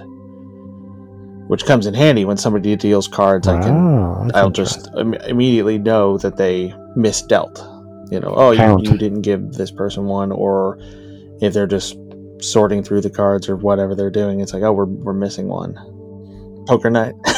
Okay, very interesting. So let's say an That's why you keep inviting me over for poker. Now the truth comes out. Well, there's some strange synesthesias out there. Some people are really good at sort of memorizing mathematics, numbers. Other ones sort of see sound as writing. There's some pretty unusual ones when we get to the small percentages of people. We're talking like well under 0.1% of people. But maybe, Ryan, you have one of the pretty unique ones. You could, I mean, and right now you just kind of allow it what it is, but you might be able to develop it into something, Vegas, here we come kind of thing. And when people, when they get your book, when they take your courses, you walk people through this process, right? Like that's kind of, I guess the technique is to learn how to do this. Can anyone learn, or is it a certain percentage of people? What have you found as far as being able to teach people how to lucid dream, or just not even necessarily lucid dream, but to kind of take things from their dreams and apply them in real life? At the end there, applied dreaming is sort of the buzzword I use. Lucid dreaming can enhance it, but you can certainly have lots of the benefits and the applications and the applied dreams without necessarily being conscious in the dream. It's a little bit more that people try for lucid dreaming sometimes, just as like the experience, not necessarily to have all the benefits of applied dream. You can overlap both. They're not mutually exclusive. I've seen that pretty much anybody can increase recall. I don't think I've ever run into anybody who wasn't able to increase recall, but there seems to be some people who have a little more of a knack, or let's say open channel of inner senses. And I usually go for sort of different ways of explaining it to people why they might want to, because anything that's going to last, or if it's a friendship that's going to turn into something valuable over time, there has to be a little bit of continued motivation. So we usually need to find something or some area of the person's life that can really benefit them quite directly in a, let's say, more immediate way. I sort of call it the time accountant. If it can pay off in my family or my health or my work pretty soon, and make me money, even if I can dream stock guidance or whatever, then hey, I'm interested. Otherwise, in a few weeks, I might be too busy or get distracted, which some people do, sadly. Sure. I think it's probably the most valuable relationship to develop, because don't forget, all the other relationships eventually leave when we walk through death's door. So this is probably the most valuable, that may even continue over lifetimes, if that's your belief, but certainly throughout this whole lifetime. I would liken it to that channel. It's the same channel as intuition. So I kind of let that sit for people. Oh, dreams is the same as intuition? Well, yeah, it's the same channel of info. Obviously, there's a few flavors or a few different, let's say, mixed types of inner senses that come through that channel. Maybe sound, maybe touch, empathy, and some other things. But it's very directly related with something that could be very practical and valuable, like an inner voice that guides us in life, which we usually call hunches, intuition, gut feeling. Absolutely. It comes at night. If we've had a huge pizza at midnight, if we're taking some medications, if we went to sleep all freaked out by the horror movie we just finished watching before we put head to pillow, yeah, we might distort some of the content and not get really clear voice or clear intuitive guidance. And then just start to notice what affects it in either direction, what distorts it and what really helps it come through clear. Almost like learning to, make our music clearer if we're an artist. Or if we're a painter, how to really get the best colors and not have smudges. It takes a little bit of learning to clean up the noise off the signal for you radio engineers here. But then we start, the relationship starts to be really fruitful, beneficial. And that's what I actually call lucid living. So I made up a little phrase here that describes the more global version of what I like to teach. I like it. It means definitely exploring, befriending, having a relationship with dreams, maybe including our waking self, our mind, our emotions, our memory, our will, other faculties during dreams in real time, or other deeper states, maybe not even just dreams and deep state. There's yoga nidra and some very deep spiritual states that don't have so much to do with dreams. And then also to be a full lucid liver. I don't know if that's the best marketing phrase there, but somebody who's using like applied dreaming and waking life and start to be bringing their inner intuitions and their inner guidance, their inner info, the data out into life. that means that we're going to be fully living our most exalted being, start to really develop our talents and bring our gifts out to other people. So I think Yoko Ono said, a dream that we dream alone, it's really just a dream. A dream that we dream together is reality. And that does require, she didn't say the last part, and that will require us acting on a dream somehow, somewhere. Maybe just telling somebody, maybe creating art, maybe changing our diet, maybe making an invention, maybe speaking to our kids, maybe just changing our response or reaction. Many nightmares, recurring dreams come to help us shift our reactions to things. Emotional skills, we might call it. Sometimes trauma from the past that we need to heal. So especially if we've had really upsetting events, war vets or car accidents, or somebody very close to us had a traumatic death or something, that's going to require some healing, some trauma. But they're very practical things if we act on, spend time with, contemplate, that can really benefit us and others. That's starting to go into lucid living. People can check it out at applieddreaming.com. That's teleclasses. They're fun. They're together. It's usually small groups. Everybody feeds off each other, inspiring. I love them. It's just the most alive way to share some of what I've been blessed with. But I don't really teach, or I don't really sell people fish, to use an analogy from the Bible. I really like to teach how to fish. So I'll guide people to understand or work with or become lucid in their dreams. Not just tell them what they mean or that kind of thing. On radio sometimes they say, hey, could you interpret my dream? And we'll do it for fun because there's usually a universal principle or two that we can get out there. But way more interesting is people learn how to fish, and I tell them where to go to catch different types, whatever type of fish they're interested in. Lucid dreams, or maybe health dreams, or maybe client dreams if they're a psychotherapist or a healer, a massage therapist, or if they're an artist, creative dreams, etc. And there's different flavors, and there's certain places to fish, or let's say learn how to dream in that way, that can really help and benefit them, and they seem to be very happy. I have, I think, all 4.9 stars out of 5 on the Amazon reviews. People really seem to like the book. That's one format. There's lots of free articles, just like this podcast, lots of free interviews I've done. I'm just glad to get the info out there. There's lots of ripe fruits on the tree of the many gifts I've been given, so the more ways I can get it out, the better. But it's always nice when I can benefit a little bit with people's devotion and their commitment, which sometimes translates as money, so that I can keep going and keep sharing. And some of those are when people want to go a little deeper, private training, teleclasses, books, the music that I've created also, because I'm a musical artist, shared online that maybe inspires them. And we will play your songs throughout. I just don't have a way to play it where everyone can hear it right now.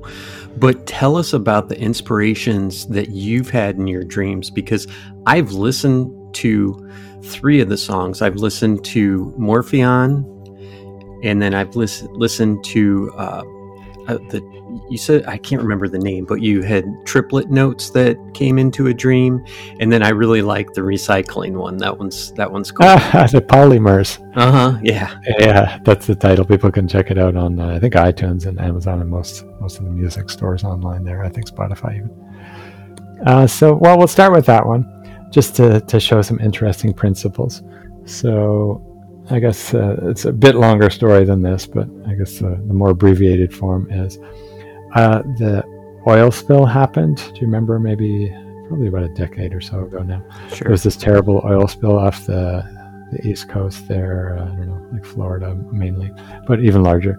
BP had a huge well blow up or whatever it was. And I really had a strong wish to not just help stop the terrible oil spill, but also stop the thinking that might be behind it, of people not really questioning so much long-term what the effects of using artificial stuff and oil and burning, and sort of like quick fixes for what might require like more thought-out solutions. And one of the things was plastics in our life, chemicals, cleaners, all these things that weren't serving maybe longer term the environment or our own health even. We sort of inhale the cleaner and it's not really noticeable then, but later on it is. We end up with different weird diseases and stuff. So I had a wish to get some of that info out there, but not in a digestible, fun form. People don't like to be like talked at with statistics and warnings. And so I had this inspiration for this song, all about fun song about plastics and I guess different chemicals and funny things in our life. And then I had this powerful, and I actually recorded many little dream snippets. I sort of forgot about that sort of song or wish for a little while. And then I have this powerful dream of these two ladies who came to me. And they said, hey, we really want you to get that song out there more. As I'm telling it here, it's kind of obvious. But at the time, don't forget, I have like 500 little music sound bites on my hard drive from different songs. And well, that's great. No problem. I'm glad to. Which one? And then I woke up before they told me. I was like, oh no, I got way too many. I don't know which one they meant. But I did remember that their names were Polly and Muriel. Somehow I knew that. So I said, oh, that's funny. Polymer. And then I said, okay, and started working on the song Polymers. And I really wished somehow that it could get out to many, many. Actually, I specifically thought of one radio show that was going to like 10 million listeners. And I said, okay, I somehow like to get it on there. I don't know how, because I don't know if I'll ever play it, or even if I'll be on there again, because I had before. But one thing led to another, that I ended up being able to meet from another dream and meet James Cameron, because I followed a guidance dream that the big director, Titanic, and I guess Avatar and The Abyss and Terminator, Schwarzenegger. I met James Cameron and ended up inviting him on that big radio show for an interview. And he told the dreams, actually 3 dreams that inspired Avatar and Terminator. And then I said, well, that's pretty interesting. I didn't know this, but it turns out that he actually was probably pretty significantly responsible for ending the oil spill, because he was quite skilled at underwater exploration, and he had teams of researchers and experts in like oil and underwater vehicles and all kinds of things. And he got them all together at the EPA and said, we're not leaving the room until we have a solution to cap this oil spill. And I think it was about 20 days or something like that. They really kept them there for a while. I mean, they let them drink and eat and sleep and stuff. But they just kept them, and they all came up with a solution. A pretty intricate thing, not just like, stick a plug in it kind of thing. And they sent it to BP, who hadn't in, I think, months done anything much about it. And then a week or two later, they capped it the exact way. They called it something slightly different, but they did the exact pretty technical maneuver that they'd suggested, and they stopped the spill. So I thought that was interesting. I said, James, that's really strange, because right at the start of this whole, I guess, experience of the oil spill, I had a wish to get this song out there more that was kind of behind the thinking that might even lead to an oil spill, all the polymers and the different, I guess, let's say, not so natural things in our environment, like burning oil, etc. So that's interesting. People can actually check out the song Polymers, and I hope you thought that was kind of neat. So it turned out that an intention led to a dream, led to a strange encounter, led to another dream, meeting James Cameron, led to a mass event that hopefully maybe gave a hint to many people what might be a useful way, and a fun song. But start rethinking some of the ways that we use some of these things. I don't know if I'm too much of an activist or not some kind of big good Samaritan. I just kind of created my art. But my hope is that maybe it serves in a larger, deeper way for long-term or future generations. So that's the story behind the dream and the song of Polymers. They're very different. They're, the song about polymers is kind of folksy. Would that be fair? They're bluegrass folk, something like that. Okay, sure. And then some of the other songs that I've heard are more just like energetic. Like when I listen, I'm just like, okay, I'm ready to go punch the punching bag and go like for Morpheus. A jog, and yeah.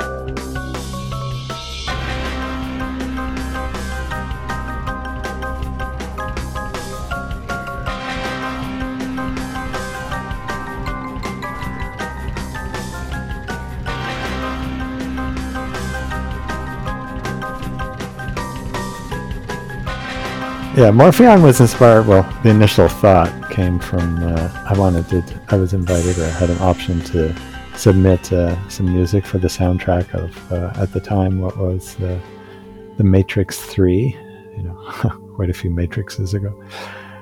And so I thought, wow, I want to make something that's pretty punchy, like you said. It's got some real rock and roll and maybe distortion guitar and such behind it. Yeah. And then I started, and I didn't start, but I was having lots of these triplets.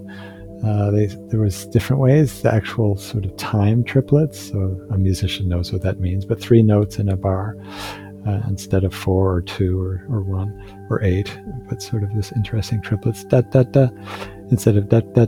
Oh, here, I'll sort of show a triplet just so people get it. So this is a 4 beat. So da da da da da da da da, and then a triplet would be da da da. So da da da da da da da da da da da, and so an interesting timing. Mm-hmm. And then descending 3-note sequences, which I don't know if triplet is really the right word, probably just 3-note sequence, but like da da da da da da da da da, and you'll hear that in Morpheon. And I thought, I wonder if there's like archetypes, sort of like more universal, at least personal, things that repeat and recur for me, which I noticed the triplets and the descending 3-note melodies did. And I wonder if other people have more universal. And I've heard some very top pop hit songs that actually have that exact descending triplet that I had. I think, I forget the song right there. It's All About the Bass. Do you remember that one? I forget the artist there. She's a blonde. I do, yeah. That was very popular. Yeah, the bridge in there has exact descent. Da da da da da da da da da da da da. So descending triplets, which is interesting. So it seems to have an appeal, but you don't have to know all my kind of mental wanderings about it to know that there was some interesting music that came through. I applied it, and then it seemed to reach an interest and inspire. And in your case, I guess motivate a little bit more people. Other ones have, like you said, very different. I use the word here as an analogy, flavors. Sure. During the pandemic, I actually got a grant from the Canada Council, thanks Canada Council for the Arts, to make music, to actually record music from my dreams. And I did record much, and turned it actually into a video. People can check out on YouTube. It's called Treasure in the Bottle on my website, Lucid Living. My YouTube channel, Lucid Living. Treasure in a Bottle is one of the movies there, but you'll see that there's interesting visuals that also came from a dream technique that I dreamt of, how to put a bottle in front of this prism rainbow and make these super beautiful morphed rainbows, which I thought were really cool. And I just started photographing them, but the whole idea came from a dream and a treasure that somebody gave me in a dream. Mm-hmm. And then I associated those with the music and made a video, and it's reached, I think, many, actually millions of people at this point, because it's been on the radio and stuff. So some of these idea inspirations can touch, at least I think, quicken or inspire or motivate or maybe bring us fulfillment. And then if we're lucky, or if we choose to, or if we focus in that direction, maybe serve other people too. So that's usually what comes behind the music. And each little person, I guess, each little song and melody of mine has a unique story behind it. Well, they're as diverse as dreams, right? Right, as waking lives, as our different interests, as our wants. Did you listen to that one, Lucid? I can't remember if I listened to Lucid or not. I listened to Wherever I've been in my life. Yes, I did. Okay. And people say, well, that's a catchy phrase. I find myself singing it later. Well, that whole exact opening line, and it's repeated throughout the song in the chorus. Wherever I've been in my life, I've never felt as good as when I'm with you. You got to go deep on the bass voice there.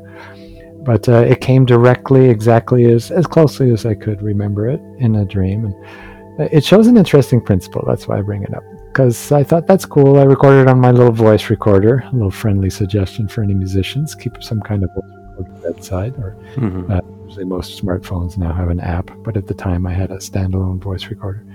In fact, I had one that started recording when there was a loud enough sound. So it's sort of a volume-triggered record. I don't know if you remember the old little tape decks that do that.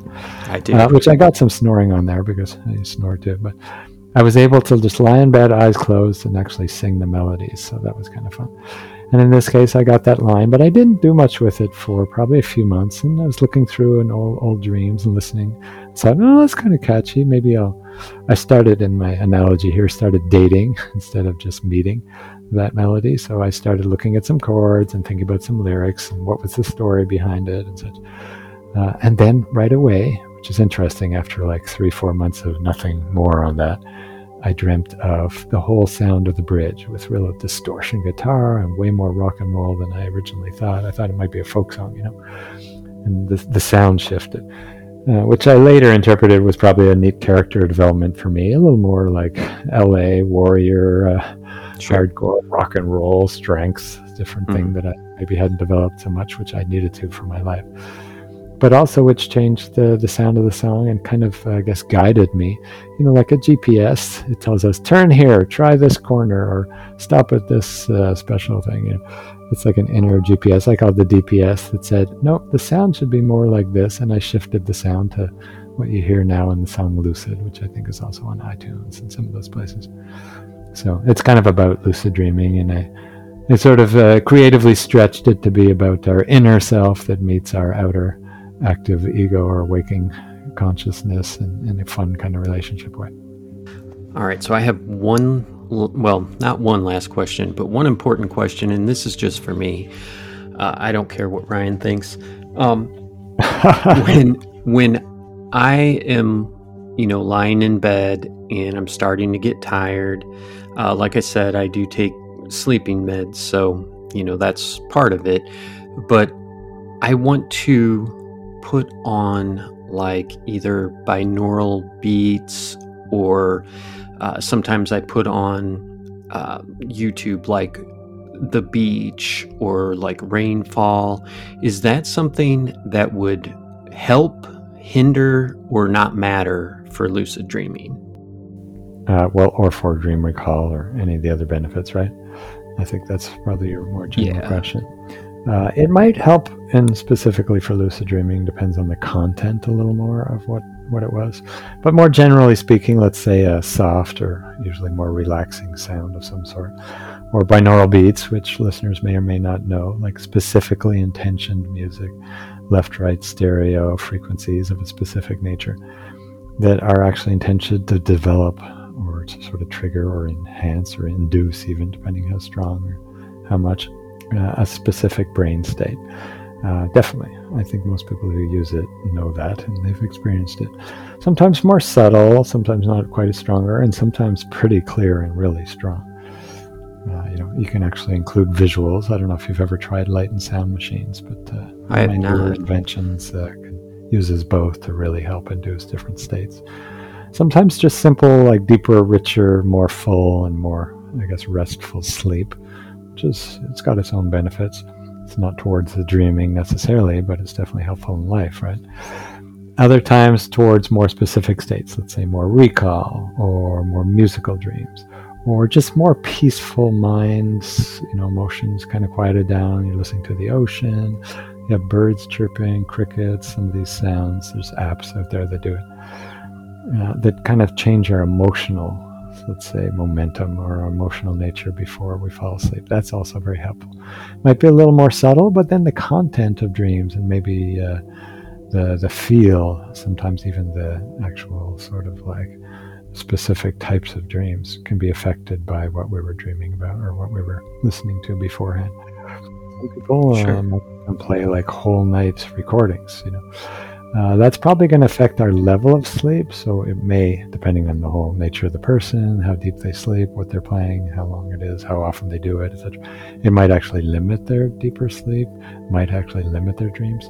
It might enhance it. So it gets a little more specific when we're looking at it. But generally, I'd say it's beneficial. And, for your own, that actually helps you sleep. So that's a given benefit. I would say the softer ones or the more intentional ones, like the beats that are on a specific that have a specific intention behind them, they can definitely help with recall and sometimes lucidity. All right, so you have a huge array of media available out there. You've got books, you've got songs, you've got courses. Is there something available where you kind of I don't want to say like sing a lullaby or anything like that, but where someone can just play something that you've created where you kind of talk them into sleep and continue to kind of influence them while they're sleeping, or is that not something that's out there? Sort of, let's say, a guided meditation or a fall asleep meditation. I have a French one. It's kind of an intention for lucid dreaming and let's say clear recall and benefiting dreams. I haven't, because I actually speak multiple languages, being from Quebec here in Canada, that I might translate into English. There are a number of those out there. I do have an audio CD, although that's more like a talk. It's more just content. It's not like a state-inducing talk, but an audio CD all about dreams and dying that really leads people to hopefully believe the incredible value of dreams all around death. 12 ways that it can benefit both the living and the dying, very significantly, including how to lengthen our own life, how to connect with people who are deceased, how to help people who are maybe on the edge of dying, how to find more peace with death, lots of different benefits there. So people can check out the audio CD, Dreams and Dying. And there's lots of different links. Usually a good portal is craigweb.ca. That's web with two B's. And .ca, not .com, because it's based out of Canada. But if they go to applieddreaming.com, they can link through usually to that, or they can write me. And if they have a specific question, I'm glad to guide them. There's lots of free articles that I've written online. Some of the common nightmares are out there. You can check out nightmares.info. That's a free website that I host, and wrote an article that many, many, many people have really given positive feedback about. Really helped them with their nightmares. Some people turn them into lucid dreams, but other people have recurring dreams, of maybe the dozen falling, flying, naked in public, car out of control, some really common stuff, or visitation dreams or sleep paralysis. Some of the ways that those can turn into gifts are in that article too. Like nightmares, lucky you. Not lucky because you're having the nightmares, but lucky because it's like a smoke alarm, or maybe like an oil light on our car, a warning that could be really valuable if we get it and we act on it and maybe save us some serious trouble down the road. So nightmares, lucky you at nightmares.info. And most of those things link through. So craigweb.ca, nightmares.info, the book Dreams Behind the Music, or dreamsbehindthemusic.com is the actual website, or on Amazon. Or if they really like to go deeper and do, private training or group teleclasses, which are kind of fun, small teams, that's applieddreaming with 2ds.com. Thank you so much for joining us tonight. Is there anything that you want to tell anyone, anything you want to get out there for a final thought? Well, yeah, I appreciate you offering that. One thing is actually deep and very genuine, heartfelt appreciation. Before I mentioned there's many ripe fruits of, inner revelations that have come to me and things that I want to get out there. Some of these ideas today, some of the devices, maybe the book I mentioned. So I need forums, or there's different ways to get out there. But one of the valuable ways is forums like this. So a deep gratitude to you and your intention for your audience, and to this show, and to Ryan, and to the listeners too, for this opportunity to share some of these fruits that are really ripe. And with that in mind, with a little bit of a friendly wink there, I'll say, hey, I wish you some really sweet nightmares. If you're lucky, you can lucid and turn it into something good. Nightmares don't bother me at all. I love horror movies, so if I'm okay, I can realize that what's happening isn't, in my dream isn't real. Yeah, semi-lucid, you said, right? Yeah. So. Okay, great. That feels great. I'm glad that it can contribute to everybody. And we had some fun today, too. Some interesting stuff. Oh, I learned a lot. Now I need to go back. We actually did an episode on lucid dreaming. Yeah, earlier, kind of really at the beginning of this conversation, you talked about external stimuli kind of incorporating themselves into your dream, and that being a thing that you can use. If you have the intention of, when this happens, when I hear this, when I see this, I'm going to take some action to do a reality check. Yeah. I have that happen all the time, but I'm never able to stay in the dream. I've even had dreams where somebody's like tearing cloth, like tearing curtains or something like that, and I'm trying to figure out what it is, and eventually I realize I'm asleep. that is the sound of me snoring because I'm in a weird position. Immediately wake up. Or, whatever else is happening. And I'm wondering if you have any advice on, what to do, because really that does happen quite a bit. I'll realize, I'm dreaming right now. And maybe I stay in the dream for a couple of seconds and then I'm back out. Like the hammer drill there out on the streets. Oh, that's me snoring. Right. Well, if the sound, or if, let's say, the trigger, the actual stimulus, I mean, that's a scientific phrase, the audio, or sometimes it's a sensation. We fall asleep on our arm and we're walking around in the dream with no arm, or it's dead, or so it doesn't have to just be sound. Smell is actually a really good one. But if the stimulus is too strong, then it might just trigger wakefulness. So snoring might not be your best one. But you could use something a little more intentional, This is just one quick suggestion. Think of like making usually about, let's say, if you're going to sleep on a normal night, about a 2.5 hours silence. Just record a little audio recording on your smartphone or on Zoom or this app or something. And then add in a quiet suggestion in the audio recording that's already 2.5 hours of silence. Hey, in this case, Ryan. Hey, Ryan, maybe you're dreaming right now. Time for a reality check.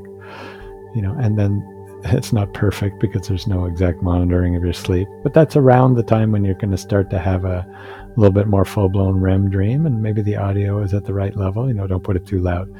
You just start play before sleep, and then during your dream, this little soft voice says, hey, you're dreaming.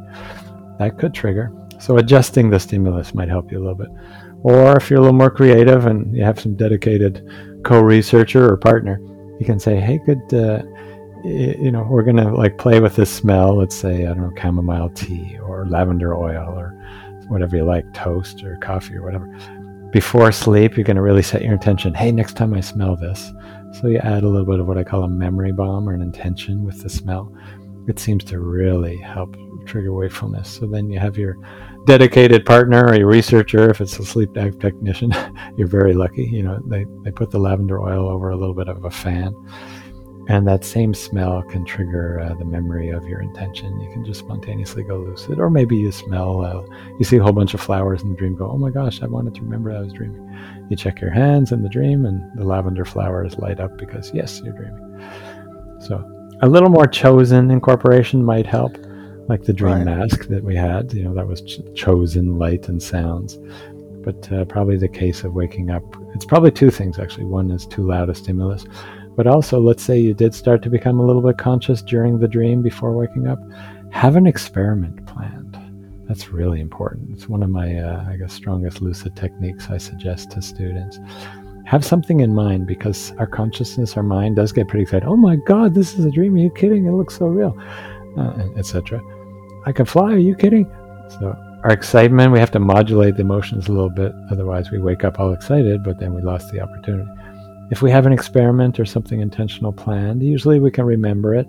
Oh, I wanted to go through the wall, or I wanted to speak to a dream character. I wanted to ask a question to my deeper awareness, to my dream weaver.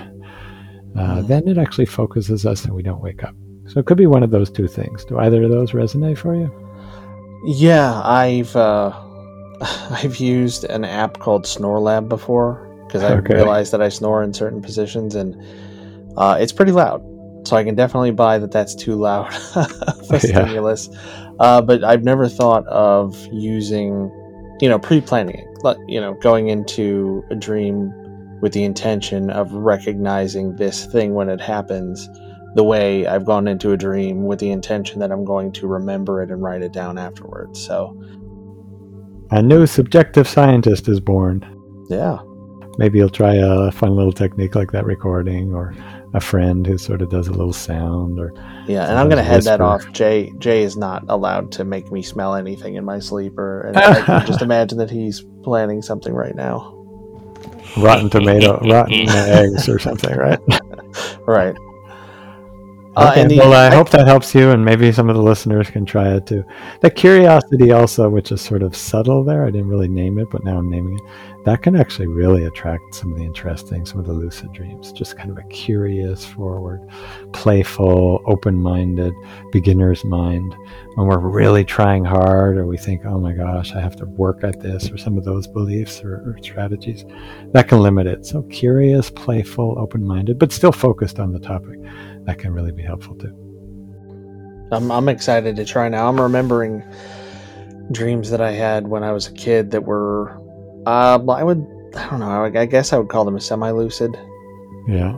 It would just be, a dream that I would recognize it, like, oh, this is happening again. It didn't register that it's a dream. It's just, oh, this is a thing that happens sometimes.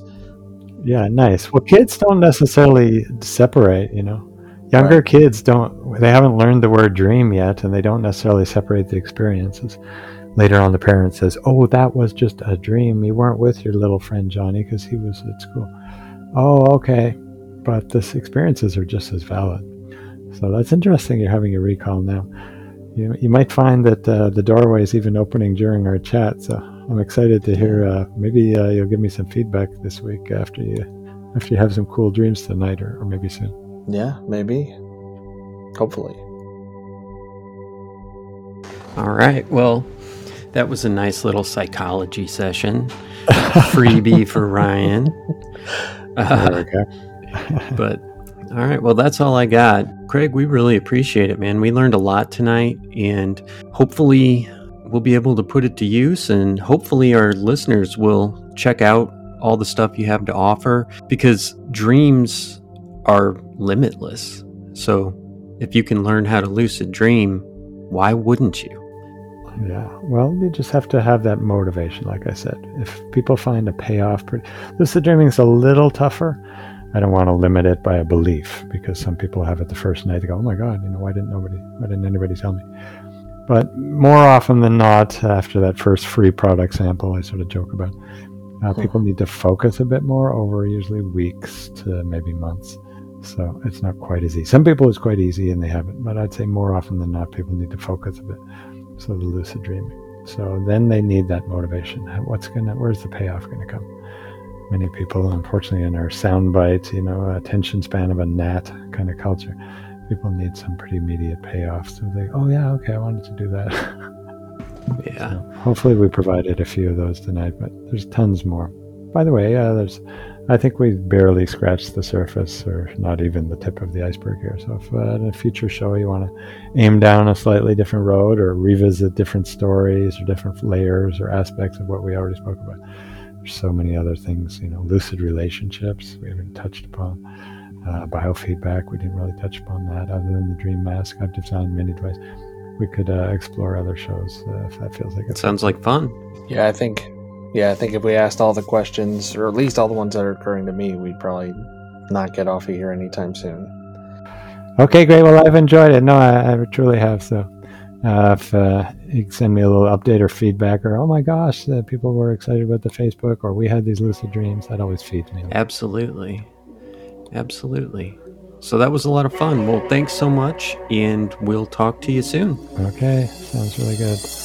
Please like, subscribe, follow, etc., but most importantly, tell a friend. Don't forget to check out Movie Howl. You can find it everywhere you find Cryptique, and send us case suggestions to cryptiquepodcast@gmail.com. Check out the loading bar if you're in our area, and have a few drinks. It'll help you sleep. Thanks for joining us tonight on Cryptique. Let us know what you guys thought about the episode tonight, and if you'd want us to go into more detail on something specific, send it in, and have amazing dreams. Stay tuned for some samples of Craig's songs.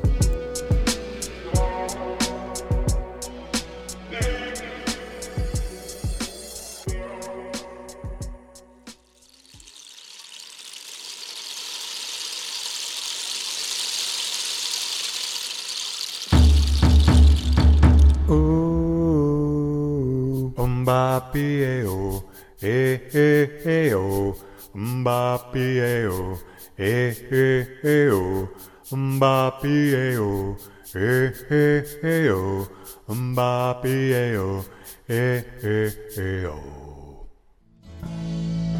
Talking about polymers, that's right. Polymers are your friends, yeah, polymers. Long chemical chains that never end. Oh, why use china and silverware when you could be enjoying Tupperware? A plastic plate, spoons, forks, and knives will surely improve the quality of our lives. 'Cause they're made from polymers. And for cups you can use styrofoam, yeah, polymers. They add a special flavor, all of their own, yum.